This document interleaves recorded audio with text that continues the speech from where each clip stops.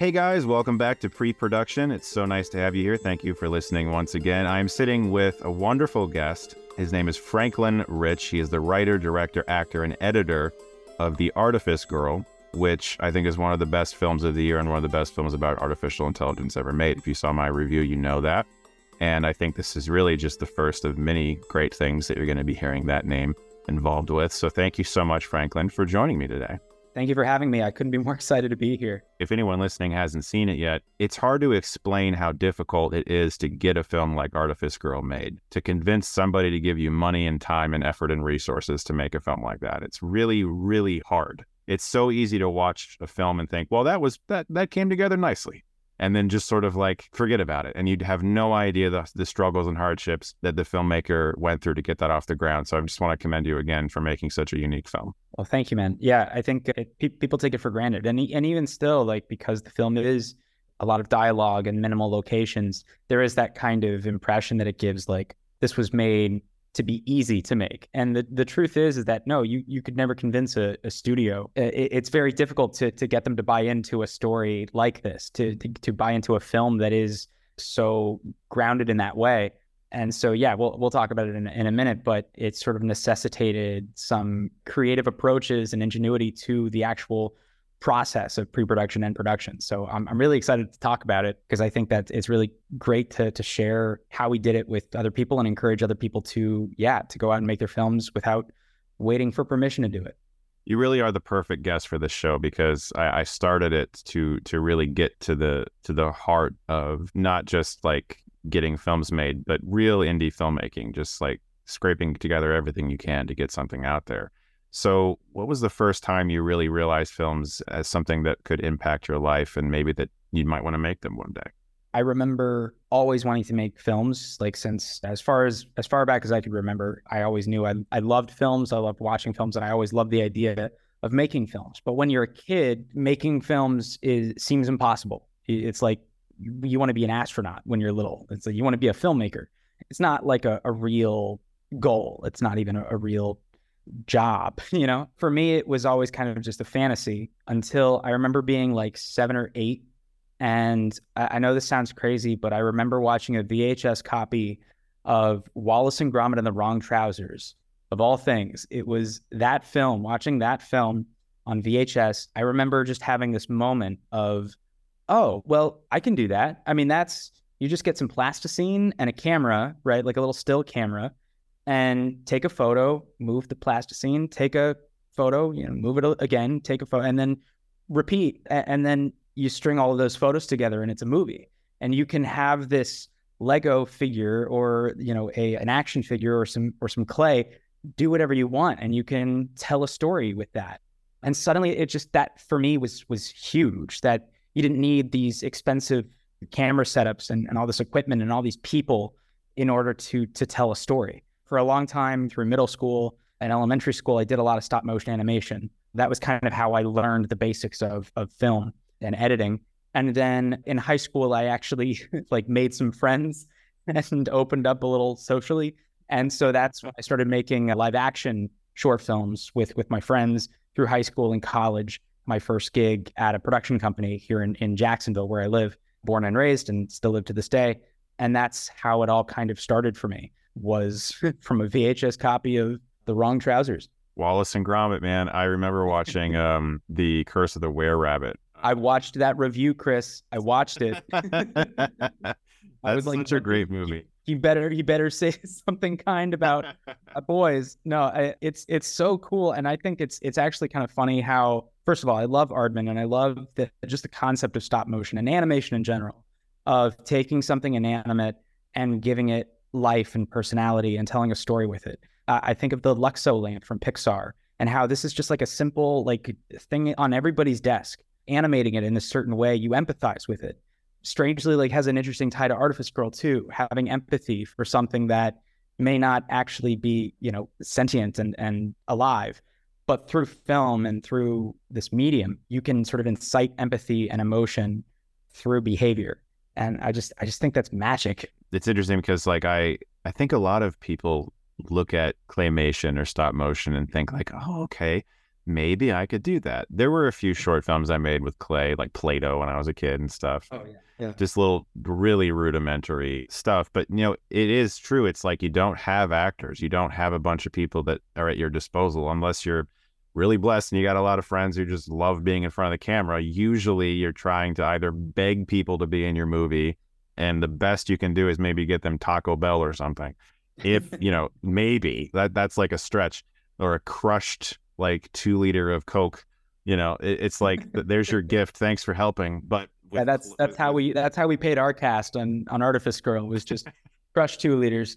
But like with Play-Doh and, as you said, plasticine, like, you can have a full cast of characters, teach you about camera setups and patience. Yeah, that was a big part of it. You have to be a little crazy, I think, to really love stop motion, because it's so, the minutia of it, it's so precise and it's so meticulous. And that patience, learning that patience at an early age and developing those kinds of like habits of, okay, I messed this frame up. Do I go back and start over, or do I turn this into something else? That kind of adaptability and that patience for the medium, I think, is really important for a lot of young filmmakers to develop early on. You mentioned not really thinking about it as a job, that it felt sort of like this goal that was just unattainable, but you were doing it anyway. Did you face any opposition at home for these goals? Was there pressure to go into a field that was maybe more of a guaranteed paycheck? I wouldn't say that there was pressure. I will be honest, like I feel very privileged and grateful that both of my parents never said, no, stop. However, there was always like a kind of like a bewilderment. Okay, well, eventually he'll grow out of it. I remember I made like a video that was like, and I think this was sort of a big turning point, was for a school project. You had to make like a family tree that was like people were putting on like poster board or whatever. And so what I did is interviewed all my family members and then animated these plasticine birds that would lip sync the interview audio on these limbs of our family tree, right? And did it as a stop motion short film. And so I had like featured little clips of each of my family members. It's my family. There were arguments even like in the interviews between some of the members. And so like those arguments were included. And it was just something fantastic about seeing these birds, these little plasticine clay animation birds, like arguing with each other about our family history. When people saw that, there was this like, oh, okay, this is something. There's something here, right? And we don't fully understand it. We'll tolerate it until he grows out of it. And then joke's on them, like still waiting for that day to come when I'll just be like, all right, time to go to dentist school, Right. I completely understand that. I mean, there were a lot of moments, and if you like, I have most of my short films saved like on tapes and DVDs and stuff. If you watch them like chronologically, you can start to see where we were sort of like figuring shit out, and like, oh, that's where they started to like realize they could move the camera, and they like creativity started to like get injected into them. And that's when my family was like, what are you doing?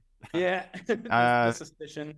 We need to nip this in the bud before it gets out of hand. That's great. That's really great to hear that you had that kind of support.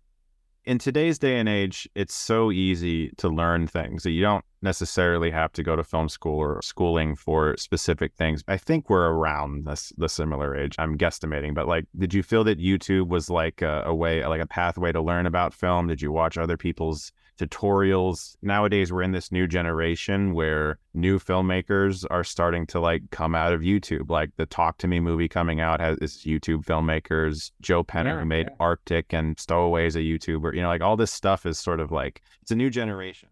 Absolutely. I love seeing that too, because you're absolutely right. Because for a while, all you could do was like rent books from a library or watch the DVD behind the scenes special. When YouTube kind of started to pick up back in like the mid to late 2000s, I remember watching lots and lots of videos. Like, here's how we made this guy's head explode, or here's how we, did this car crash without actually crashing a car. And so, yeah, there was a lot of information on how to sort of do this guerrilla backyard filmmaking. I think that was a channel like Backyard VFX or Backyard Effects or something. Early YouTube, man. It's early YouTube. God, it's a throwback. I'm like having flashbacks now just thinking about it. Such a nice, wonderful, peaceful time. It sure was. Oh, man. So like into high school, you mentioned that you were starting to get to a point where you were getting some real human beings together to act in front of the camera. What was that like to start shooting with people and learning how to direct humans and not just like figures and things like that? You can know shots and editing and pacing, you can be a whiz at all of that. But if you don't have any kind of connection to the human element, then it's just going to be hard for your material to connect with audiences.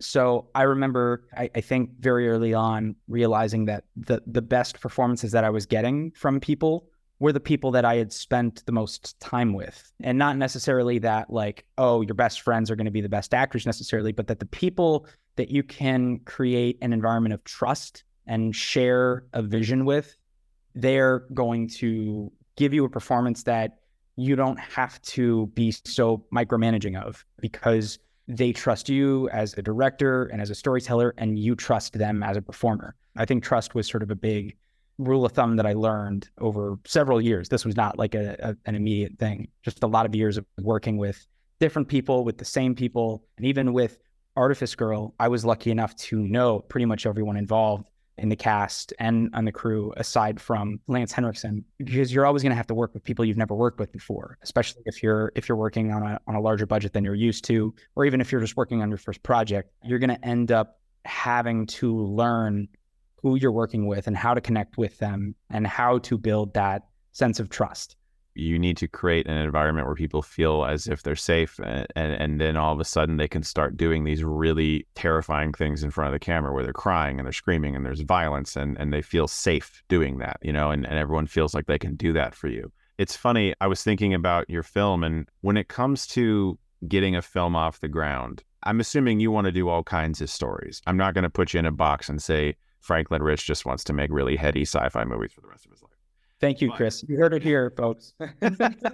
I know what it's like. Trust me. When it comes to you, you've written a script here that you might say is doable. You got a small cast. You've got a limited amount of locations, but that doesn't mean that you're going to find however much money you need to make it, especially if you're like in Jacksonville, Florida, just like hanging out with your buddies and looking for investors. I understand how difficult that is. So at what point did you jump from this high school you making short films to thinking, I must get a film made no matter what, and I will basically fight tooth and nail to make that happen? The truth is, to be perfectly honest, it was since high school that we had been wanting to make like a feature film. And there were a lot of attempts on the way. We made a lot of short films together. And it took us a long time to even learn that, like, when you had a short, you should be submitting it to festivals, but you couldn't just submit it to all festivals. You have to be very precise about how you submit it. So we got our first film, the first short film that we got into a festival, which wasn't our first short film. We had made several before that. That experience at that festival suddenly opened up our world to more than just Jacksonville, Florida. It was like, okay, there are people in the industry that actually are interested in what we're doing. It was like, okay, we've made some connections. Now maybe we can make a feature film with, you start doing these calls with big studios that are like, we loved your short. We want to see what you want to do with a feature. So you get these scripts polished and you send them out. And then we had sort of talked about, it's like, then nothing happens. And even when you get people that are like, yeah, let's do it, and then you just get ghosted, we said, well, let's make a film that we can do for no money. And we did. And then COVID happened. And then it was like, all right, back to the drawing board. So it's going to be a long process. For us, it was like 6 or 7 years of trying and failing. That's the reality of independent film, unfortunately, is that you have to put in a lot of work without any expectation of luck, but sometimes it won't happen no matter how hard you work without that luck. But if you get lucky and haven't put in that hard work, it won't matter. For us, it was COVID-19. It was the pandemic. And I had read an article, or 1 or 2 articles a few years before, about how technology was being used to hunt down criminals and predators and traffickers online. And I thought that was such a cool idea. What a fantastic way to use technology for good. But the idea kind of stayed dormant in my mind for a while, until during the spring of 2020, when everyone's locked inside, I had this moment of like, is there a way I could tell a story in a COVID-safe environment, like either as a virtual stage reading or in like a small film set? And then I took that idea and said, could this work in like one location with 3 characters? And suddenly there was this epiphany moment of, okay, there might be a thematic connection between the budding adolescence of AI and childhood trauma. And for some reason, once that parallel was drawn, once that thematic tie was made, in my mind, it was like, okay, this is a story I have to tell. I had never really set out to make like a sci-fi film or a film about AI. At the time, I had no idea what AI was going to be, like it was just sort of like, I don't know, I liked her and I liked aliens. And, so I didn't really know what kind of trajectory we were on with AI, but I thought, wouldn't this be a fantastic way to explore these themes and ideas of childhood trauma and autonomy through this technology and through it being used in this particular way. And that's how it all started. And there was I think a conversation between me and my director of photography that I've worked with for like 10 plus years, where he said, let's do it. I remember saying, well, we can't because we don't have any money, but we could shoot like this entire first 40 pages, the first act. We could shoot all of that with practically nothing. So why don't we do that? Like, let's just get our core cast. We'll do some Zoom rehearsals and get like a crew of 3 people. I think it was like four or 5 people on our crew in total. And then our cast of like 3 or 4, get in a room, shoot the thing. We did in 5 days. I cut it together. Britt, our DP, colored it. I mixed it. And then I sent it off to the only person I knew really in the industry, who was the guy who selected our short film at that festival all those years ago, Peter Kaplowski, who took it and said, I am going to make sure that you guys get what you need to do it. And he's the one who sent it to Paper Street Pictures and Aaron and Ashley, who we're very grateful to then have partnered with and make the rest of the film. So when people ask, like, how do you make an independent film? I don't think like my answer is necessarily the right answer, because my answer was, well, make half of the movie first. I don't know. Put the cart before the horse. The answer is any way you can. Yes, absolutely. Yeah. And that's what you did. I am so impressed by that. In my review of your film, I said, I know a little bit about the production, and that's what I knew, was that you had shot that first act. That is fucking badass. Like, I'm telling you right now, that is the most badass thing a filmmaker can do, is be like, here's half my movie. Can you please finance the rest of it? Because it's that good. It's hard to, it just barely manages to overshadow the desperation when you have half of a movie shot and ready to go. It's also, that is so cool because, a lot of filmmakers they're like, should I make a pitch deck? How about like a PowerPoint presentation, or maybe I'll make like maybe I'll previs a sequence, or I'll do a concept, of a scene. You literally shot 40% of your film, and you can say, hey, here's this. And the cool thing is, since it was the beginning of the movie, it's actually kind of genius, because if people liked it who wanted to finance it, it's a to be continued situation where you don't have the rest of it. And then if they like it, they're on the hook and they want to know what happens next, and they can trust you because they can see that this is, when I spoke to Aaron Kuntz about this, and he told me that, I was like, oh, so like what I saw was the first attempt at that. I was like, damn, dude, that's fucking good. Because in most movies, they would have been like, all right, here's however much money and you can reshoot it again. But yours was already there. That's why I'm so impressed. It was already there, and that was you guys, just David Gerard, Cinda Nichols. You're brilliant actors, by the way. Oh, yeah. I looked up Cinda Nichols expecting her to have like 40 credits, and I was kind of blown away. And I oddly want some context of one of her credits. Bubblegum Crisis is the anime. Right behind me is that anime.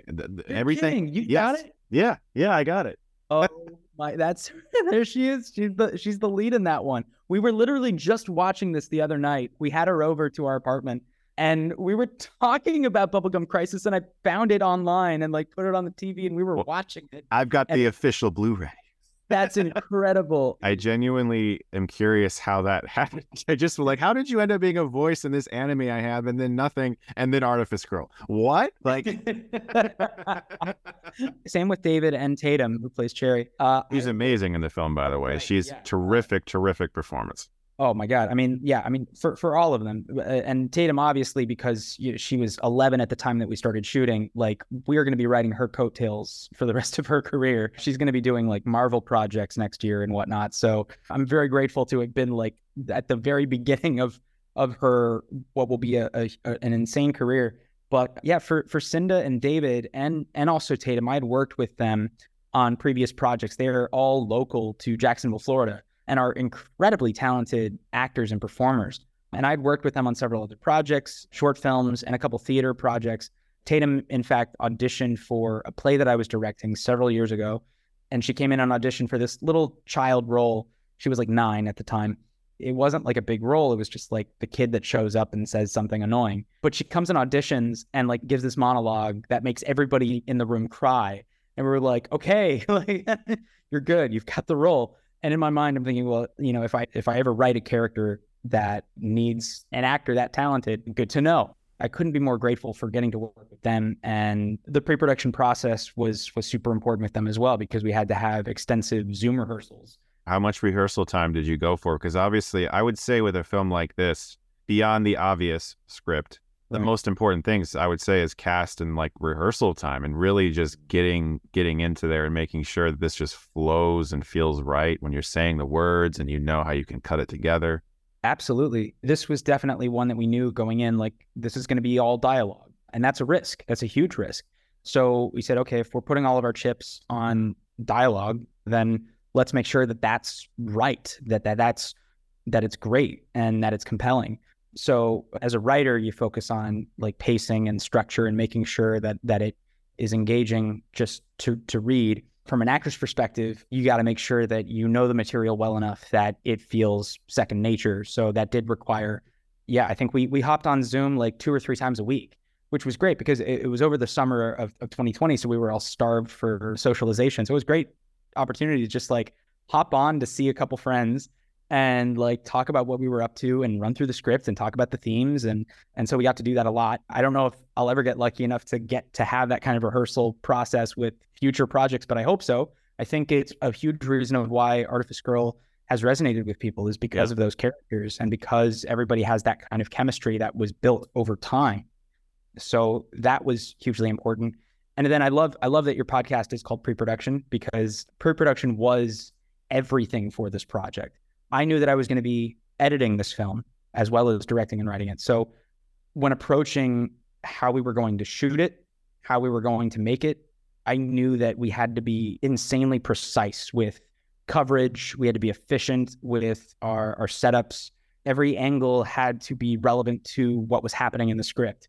So Britt and I did an extensive amount of pre-production with detailed shot lists, storyboards, setup diagrams, all of that, just to make sure that every cut was intentional and deliberate and had something meaningful to contribute to the macro of the story.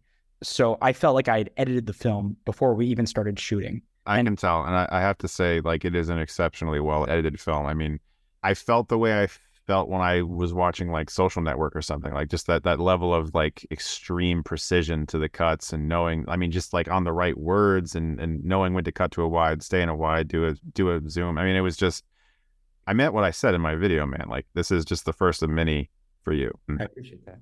And thank you. Wearing so many hats so confidently. But it's nice to hear that even into the shots and the editing that you were thinking about all that way before you ever got to actually editing. We had to, And I think independent film in a nutshell is approaching obstacles, or maybe it's not even approaching, it's perceiving obstacles as opportunities for creativity, right? So we knew this was going to be one location, 3 characters. Let's design a story that works with that. Let's design a scene that makes that compelling. We knew we only have 5 days to shoot. We knew that this was all going to be dialogue. So let's make sure that the pacing of the cinematography, that stays interesting and never feels stale. Well, how do we do that? Okay, well, let's be careful that we don't keep cutting back to the same shots. Let's keep the shots dynamic. Right. When is a profile necessary and when is a, close-up necessary? When should the camera be over and when should it be under? Like all of these questions we had to ask. And again, we just kept making sure that before we got on set, we knew exactly how we were going to do it. And I don't know if that's something that I'll be allowed to do on future projects, but I hope that it will be. I hope that I can fight for that. But I also do encourage other independent filmmakers out there, don't slack on pre-production. Don't show up on set thinking I'll figure it out. There is a time and place for that. And there are some films that necessitate a just sort of run and gun, we'll figure it out kind of mentality. But when you're working on such a small budget and you're working with such intense limitations, for me, I feel like the best thing you can do is plan. The irony too is that you have to be able to plan every single detail so precisely with no deviation whatsoever.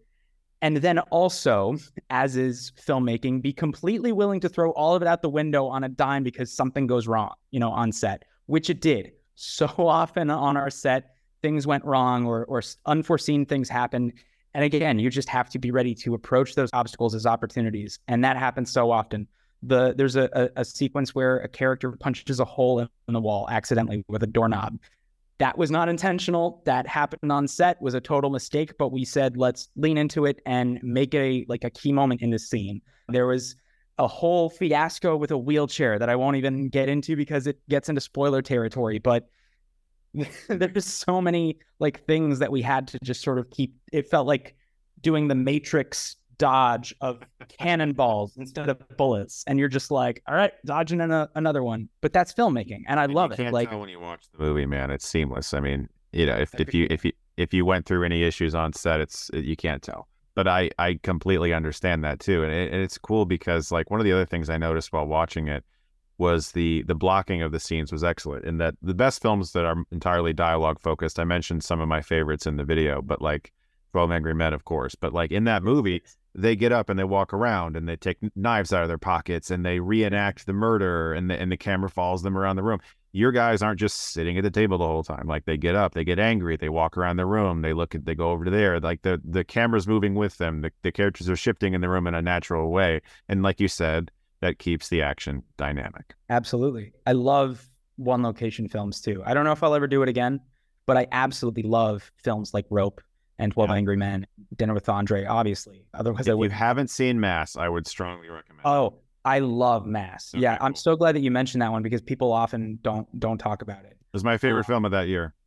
Oh, it's brilliant. I love Mass. I know it's a little bit different than these films, but I also kind of rope it into the same kind of category because it's not technically in real time, but it's all in one day. Is Kitty Green's The Assistant. That's another one. Yeah. Any dialogue, but you just feel so grounded and just you're in a moment. You're in a moment. Yes. I very much aspire to make a film that feels real time. I think a lot of people tend to look down on movies like that as if they're easier to make or something. You don't have to follow someone over the course of many years or months, and you're just sort of in a moment where someone's trying to survive a situation or get through a day or something along those lines. Fruitvale Station's a great one too. There are so many obstacles that come with a movie like that because you have to make it interesting. You have to find a way for the movie to maintain interest over the space of a 90-minute, 100-minute runtime where someone's just, this 100 minutes of someone's life has got to be really fucking cool. Otherwise, nobody's going to like this movie, So I really am fascinated by that type of filmmaking. And so obstacles are happening on set and you're, as you said, you're dodging them like Neo. But once you've gotten to a point where you've got a film in the can, you're editing the film. So I know when I did Shelby, I didn't want to look at anything for 2 days. It was 2 days. And then I was dying to see something. I had to see something. I'm not the editor of Shelby. I did an assembly cut on my own because I just had to see something. We didn't have an editor hired immediately. We waited a few months actually to get an editor on board. So for those few months, I was dying to look at anything. And I did an assembly cut on my own.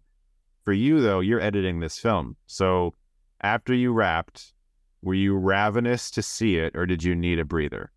I had most of each act cut so we shot 3 acts and each act was about 5 days and each 5 days were about 6 months apart. Oh, wow. So yeah. So when we shot act 1, I would go home after we would wrap.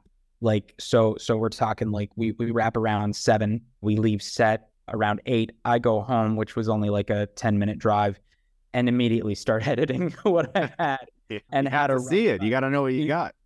Yeah, I couldn't help it. I love editing. I love, because I feel like that's a huge part of where the story is really told. And I have such an immense appreciation for editors as well as filmmakers that edit their own work. Mike Flanagan's a great example of that. I definitely feel like, for me personally, that's where the real magic happens. And maybe you can connect that back to like the stop motion where like the editing is happening in real time. But for me, I feel like you really get to sort of craft the story through the cuts and the pacing and everything. You really can kind of see what you're doing. And there's an actual like sort of tangible payoff to all of the work that you've been doing. There's a lot of truth to that saying that it's the third rewrite of your film. Absolutely, 100%. And a lot of moments were, for this film, even as much planning and meticulous pre-production that we did, there were still so many things that were discovered in editing and sequences that we decided to shift and alter slightly. And even a couple of pivotal moments that I think are some of the best in the film happened in editing. You have to be open to that as an editor. You can't be so closed in your like, this is what it is. You have to be open to inspiration in all three stages, including editing. I did have a lot of time for that inspiration because I would typically have a cut of each act like a day or two after we wrapped each act. So by the time we wrapped Act 3, I had like a full cut like a few days later, but there was still a lot of time. It gave me the freedom to, once you have, like you said, the assembly, to just take the time, watch it, and try and put yourself in a completely objective perspective so that you can make better decisions about the pacing, the feel, the tone. I think that's important. Giving yourself. It's so important, and it's so hard. It's so hard to do that because you're so close to the material, and especially with you, I mean, you're in the film, you're on camera, but you clearly were able to accomplish that because it comes off as an incredibly assured debut. I've already told you how much I like your movie. I like it, but I do have to say, like, I'm still in post on Shelby right now and going through the whole like watching your movie every goddamn day. At some point, your movie begins to become like a song you've heard too much on the radio. Like, yeah. I want to ask, have you found any like ways to kind of deal with that, to deal with sort of the monotony of the editing process? There is only one way that I have found, and that is to watch it with someone who's never seen it before. Yeah. Do you feel like you watch it differently when Yes. like when you watch Shelby with someone else, it's different than when you watch Shelby on your own? Because you're looking at every time they move or grunt, or like I showed it to my wife who has a story credit on the film. Her and I have been working on the story of that movie since 2016. The first time she saw the rough cut, I was like painfully aware of every noise that came out of that woman. I mean, everything could have been a bad thing. Like, she made a noise at this one shot. I was like, what's wrong with the shot? There's something wrong with the shot? And she's like, no, I was just clearing my throat. I was like, okay. You know what I mean? Like, you have to resist the temptation to just stare at their face as they watch it and they get a notepad. I will say that is huge. I absolutely agree. Watching it with someone else definitely helps you kind of rewire your brain to think, okay, I'm going to watch it, imagining like how they're watching it. Watching it with an audience is also, I think, really helpful. But at a certain point, it's hard to do that when you're so early in the process. I will give you like one other sort of trick that I've learned, and I feel like I stole this from someone. I don't think this is my original idea, but it's helped a lot. You can't do it too soon, but if you flip your film, just put a horizontal flip on the film, so it's like a mirrored image, and watch your film that way. There's something about that really, give it a shot. I don't know if like how like far into the editing process with Shelby you are, but give that a try and let me know how. Close to lock. We lock really soon, but that's perfect. Not a bad idea. That's the perfect time to do it before you lock, before like when you're writing that kind of like final few weeks. Flip the film, have your editor like do the horizontal flip. Yeah. I don't know if they're doing it in Premiere or whatever, but have it like a mirror. Oh, I could just do it myself. I have the current file right now. I could just flip it. Just flip it and watch it, and I promise you like see everything like you're watching it for the first time. Like all of the familiarity is still there. It's a weird psychological. That's crazy. But I think I highly recommend it. You just hit on the most niche tip ever. Are you a filmmaker who's tired of watching your film? Are you about to hit picture lock? Well, I've got the trick for you. Flip your movie. It'll change everything. Just make like an old like commercial where I've got like the straw hat and a cane. That really is actually a real. I might actually try it. I'm sure there's going to be like a TikTok now. It's like where you've got the female AI voice that's like, I how watched to a flip better movie. edit your movie in one quick way. Yeah. Watching a movie flipped is the best way. That's so cool, man. So, okay. So you've edited your film now. At this point, you've already teamed up with Paper Street. You know, they've helped you finish the film. At what point did XYZ become involved with it? Yeah, so that was something that didn't happen until after our world premiere, and once you start hitting the festival circuit. Now, I'm sure that again, it's different for every film. Some films get distribution before they're even made. Like you strike a distribution deal, or sometimes it happens before your festival run. For us, because we were quote unquote. There's no beating around the bush. We were small potatoes. Like no one knew about us. We didn't really have we had Lance. Right. We were the AI movie with Lance. And even back in the summer of 2022, not a lot of people were talking about AI the way that they were talking about it the past 2 months.